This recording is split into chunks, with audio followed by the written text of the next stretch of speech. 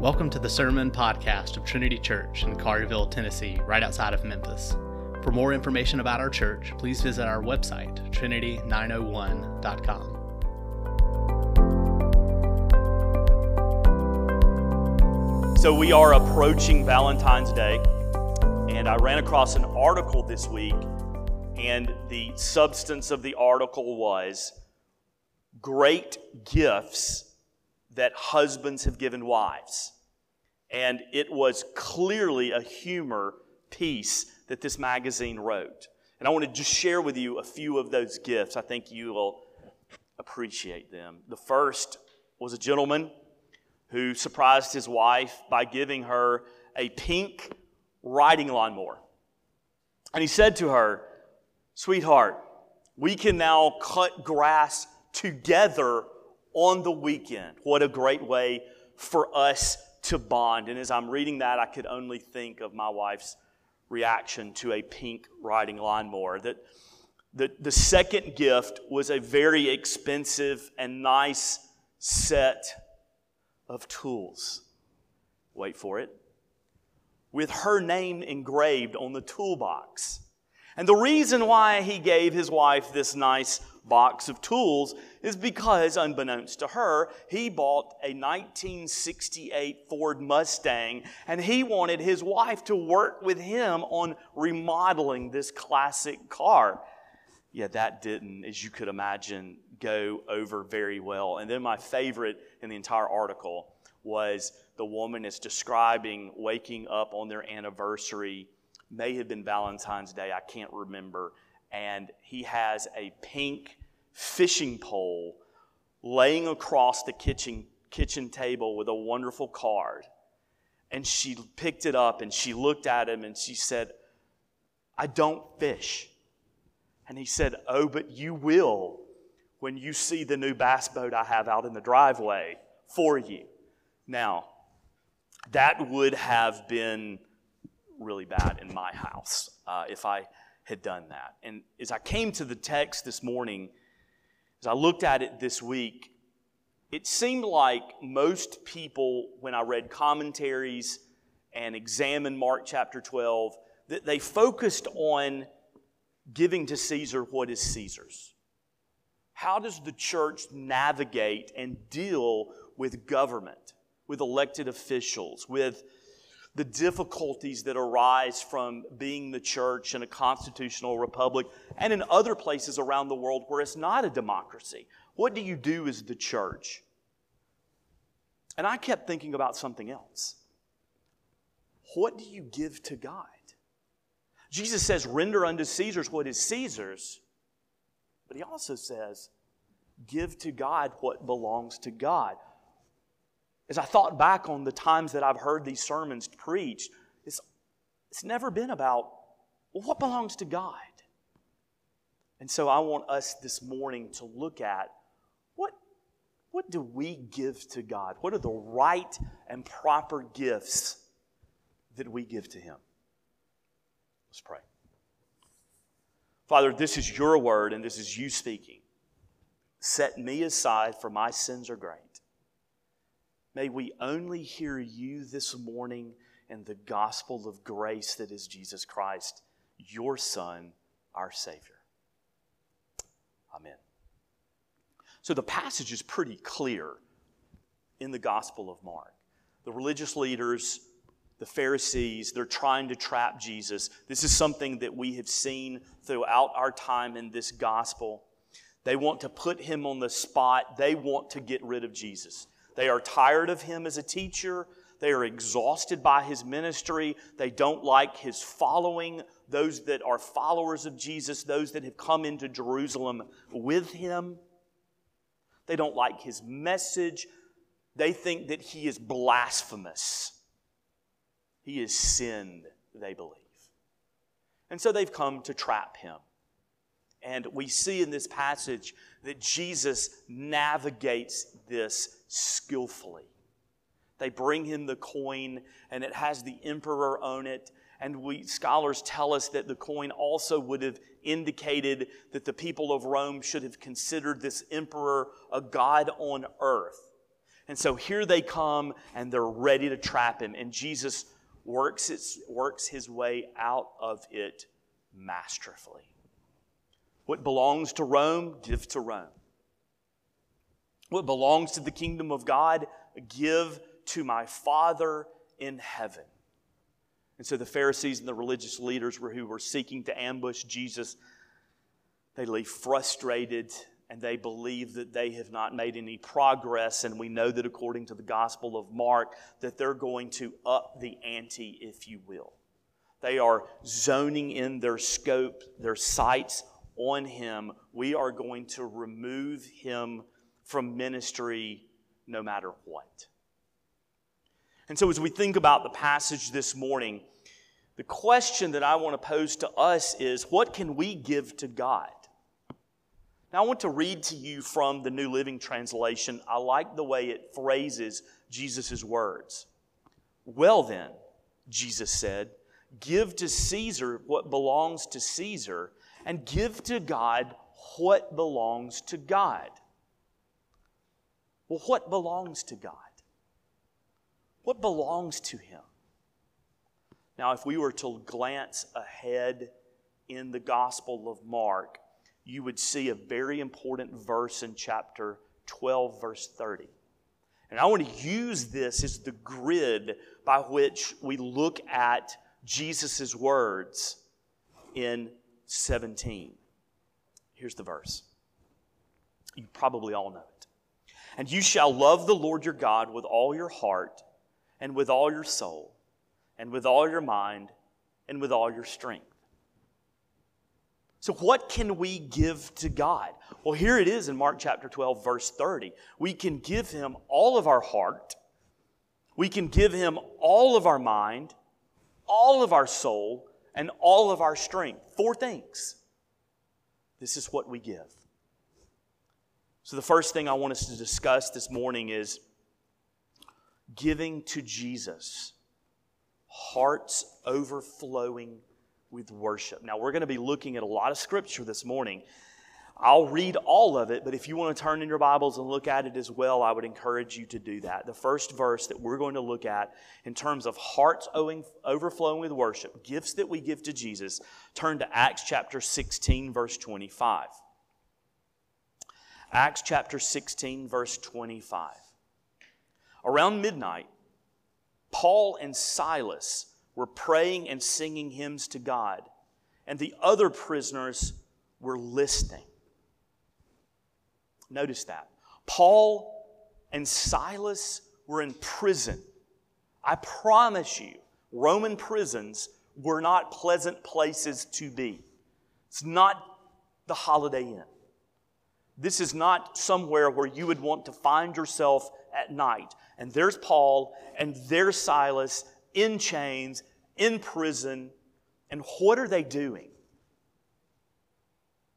They're praising God. They're worshiping Him.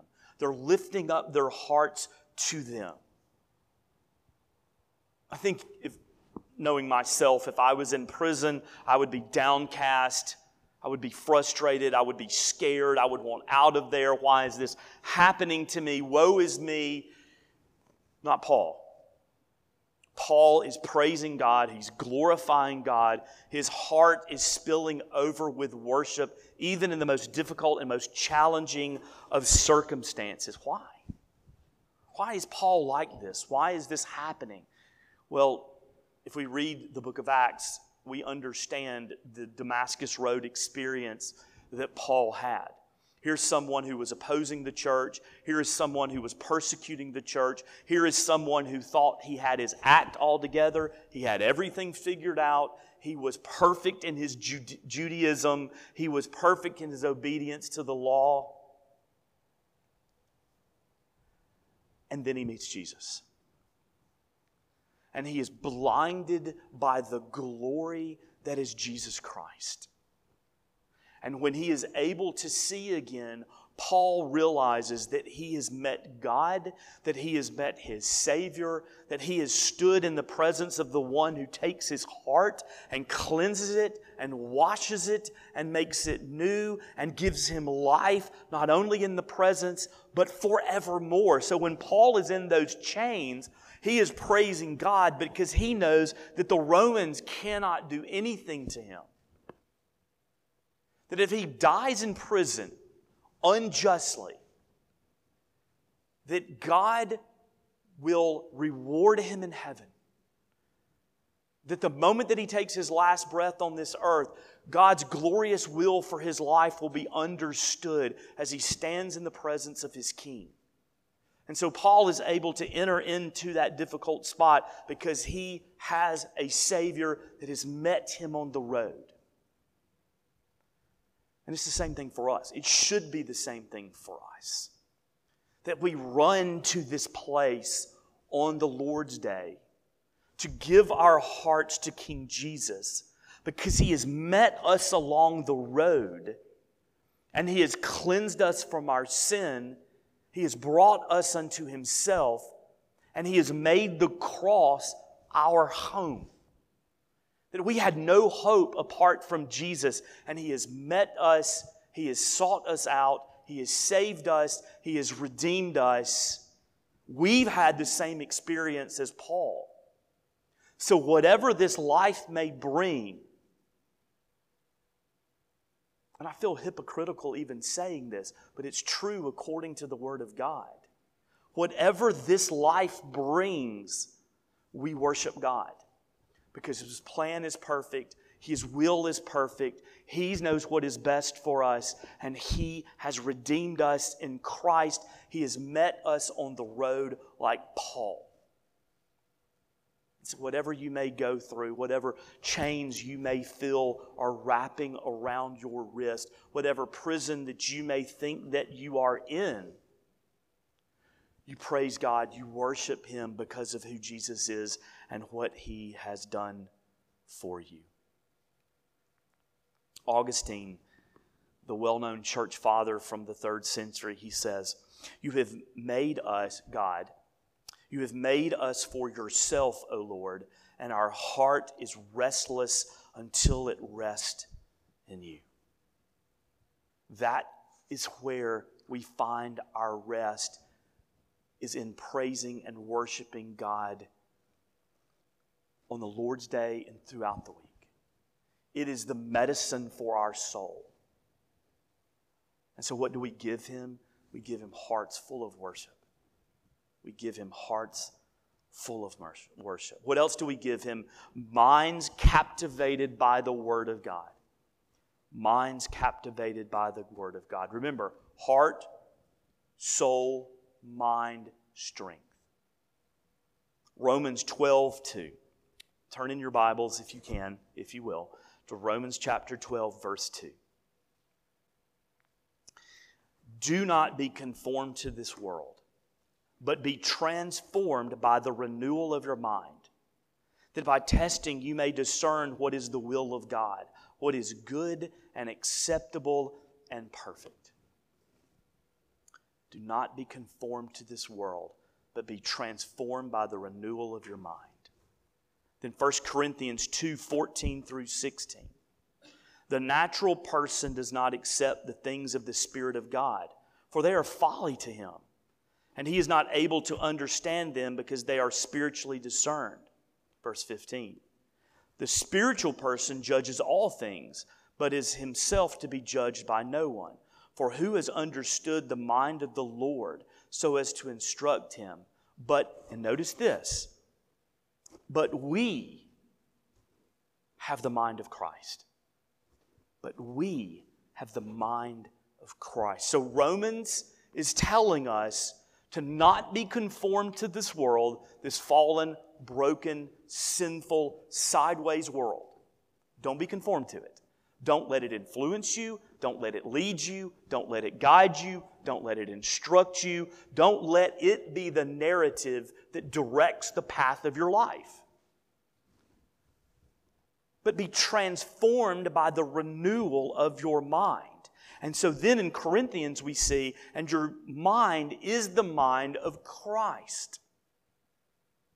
So we have union with Him, that through the Holy Spirit we are adopted into the family of God, and Jesus is our older brother. He is our Savior. He is our Messiah. He is our King. And so we are to bring our minds in line with His because we are of one family. And so God has spoken to us through the Word. He has given us guidance to know how to live, to know how to be transformed. One of the fantastic things about God's holy Word is that it's not just a book. I've told you this before.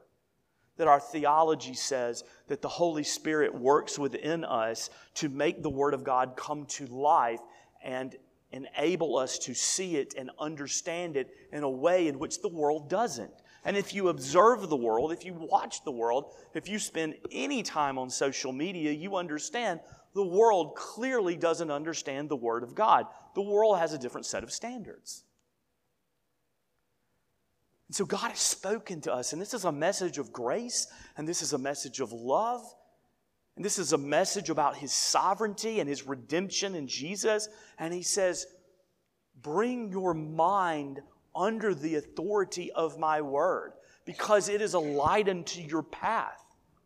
My Word brings healing. My Word brings hope. My Word brings wisdom. And so we give to God not only a heart that's full of worship, but a mind that has been inundated with His message. That we are submitting to our King because we are listening to what it is that He has to say. I tell my children all the time, it's a phrase that they can repeat. We even have a song about it. Listen and obey, for there is no other way. Now, I'm not drilling that home in them because I want their lives to be miserable. I am helping them understand that because I love them more than they can possibly ever understand. And that if they will just listen and obey, life will go better for them because I want what's best for them because I love them dearly. And that's your Father in heaven. Here's my word. Listen and obey. Transform your mind. Not because I'm rigid and angry and mad at you. Because I love you. You are my child. You are a part of my family. And my words will help you live this life well.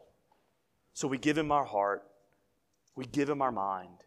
And then we give Him souls filled with prayer. There's a seminary professor, I believe he's retired, named Ralph Davis. He taught at Reformed Theological Seminary in Jackson for many, many years.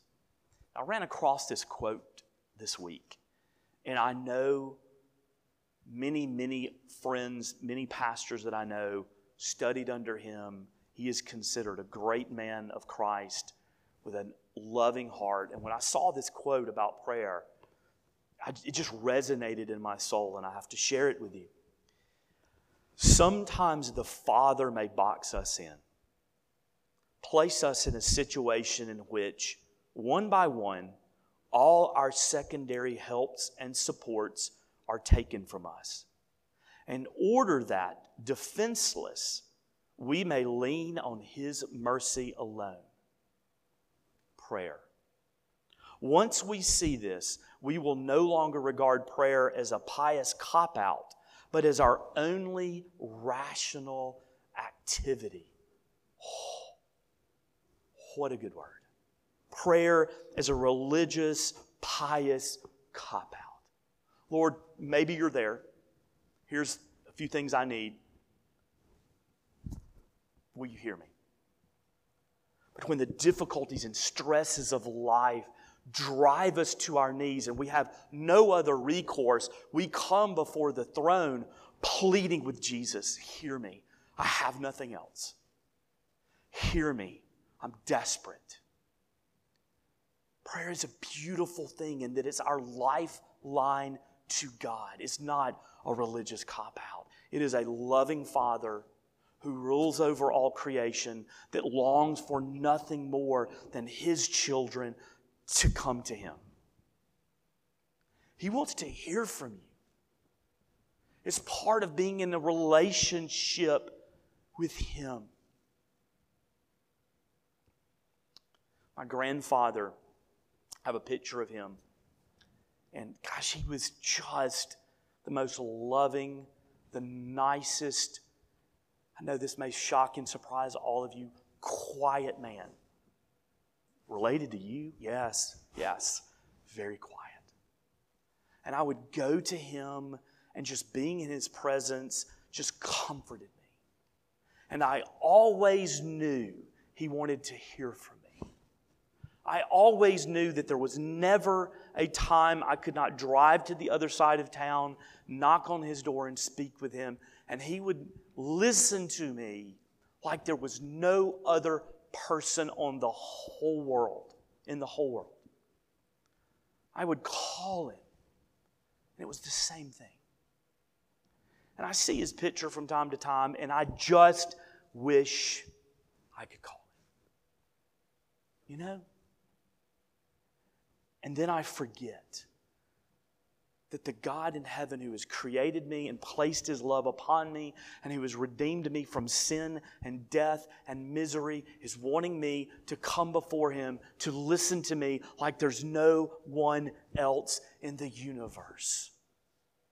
So let's give Him souls filled with prayer. Because when we interact with God through prayer, it strengthens our relationship. We know Him on a deeper level. Psalm 145:18. The Lord is near to all who call on Him, to all who call on Him in truth. Romans 12:12. Be joyful in hope, patient in affliction, and hear this, faithful in prayer. We give Him hearts full of worship. We give Him minds captivated by His word. We give Him souls filled with prayer. And finally, hands that serve Him. We give Him hands that serve the high King of heaven. Deuteronomy chapter 13 verses 4. I'll read this for you. You shall walk after the Lord your God and fear Him and keep His commandments and obey His voice, and you shall serve Him and hold fast to Him. This is Moses speaking to the people of Israel, telling them their responsibility to obey God, to walk before Him, and to serve Him. And so we read that and we think, well, that's for Israel and that was a long time ago. But we understand and we believe that the Word of God is for all of God's people for all time. And so that even as Moses is writing this to the nation of Israel, he's writing it to us. And he's saying, walk after your God, fear Him, obey Him, listen to His voice. Hold fast to Him and serve Him. And serve Him. The Scripture is calling us as God's people to glorify Him by serving Him. Why do we serve Him? Again, it goes back to that Damascus Road experience. That Jesus has entered into our life and He has radically and fundamentally turned everything upside down. You belong to me. I have redeemed you and forgiven you and saved you. I'm bringing you into the kingdom. I am going to deliver you from all the oppression and trouble and difficulties and stress that surrounds you and inflicts you and weighs you down and makes this life challenging. This is all that I have done for you. Because I am your older brother, and because you are in the family, and because I love you dearly. And so when we rightly understand who God is and what He has done for us, our immediate response should be, oh God, how can I love you and serve you? How can I love you and serve you? Matthew 20:28. Even as the Son of Man came not to be served, but to serve and to give His life as a ransom for many. As I think about my life and serving God, am I giving Him glory through my occupation? Am I serving my family well? Am I sacrificing for my wife? Am I serving my children? Am I serving my church? Am I giving for others in the name of Christ? What motivates this?